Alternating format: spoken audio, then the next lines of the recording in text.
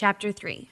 Then what's the advantage of being a Jew? Is there any value in the ceremony of circumcision? Yes, there are great benefits. First of all, the Jews were entrusted with the whole revelation of God. True, some of them were unfaithful, but just because they were unfaithful, does that mean God will be unfaithful? Of course not. Even if everyone else is a liar, God is true. As the scriptures say about him, you will be proved right in what you say, and you will win your case in court. But some might say, our sinfulness serves a good purpose, for it helps people see how righteous God is. Isn't it unfair then for him to punish us? This is merely a human point of view. Of course not. If God were not entirely fair, how would he be qualified to judge the world? But someone might still argue, how can God condemn me as a sinner if my dishonesty highlights his truthfulness and brings him more glory? And some people even slander us by claiming that we say, the more we sin, the better it is. Those who say such things deserve to be condemned.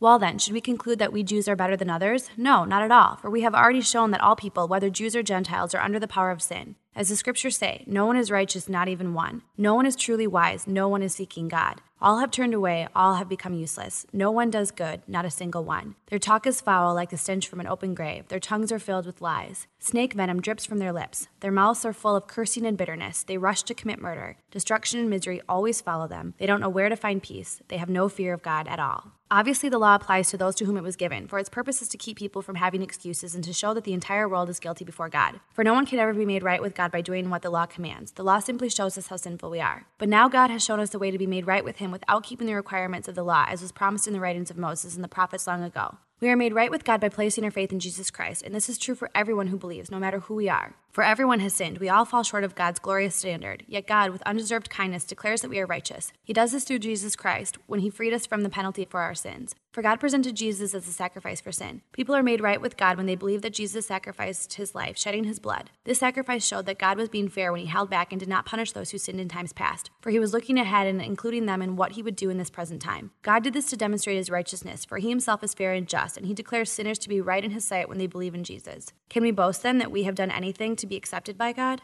No, because our acquittal is not based on obeying the law, it is based on faith. So we are made right with God through faith and not by obeying the law. After all, is God the God of the Jews only? Isn't he also the God of the Gentiles? Of course he is. There is only one God, and he makes people right with himself only by faith, whether they are Jews or Gentiles. Well then, if we emphasize faith, does that mean that we can forget about the law? Of course not. In fact, only when we have faith do we truly fulfill the law.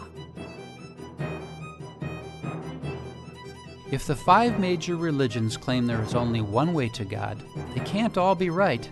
Using logic, either they're all wrong or only one is right. How does God's plan help us put the whole story of the Bible together, honoring both the old and new parts?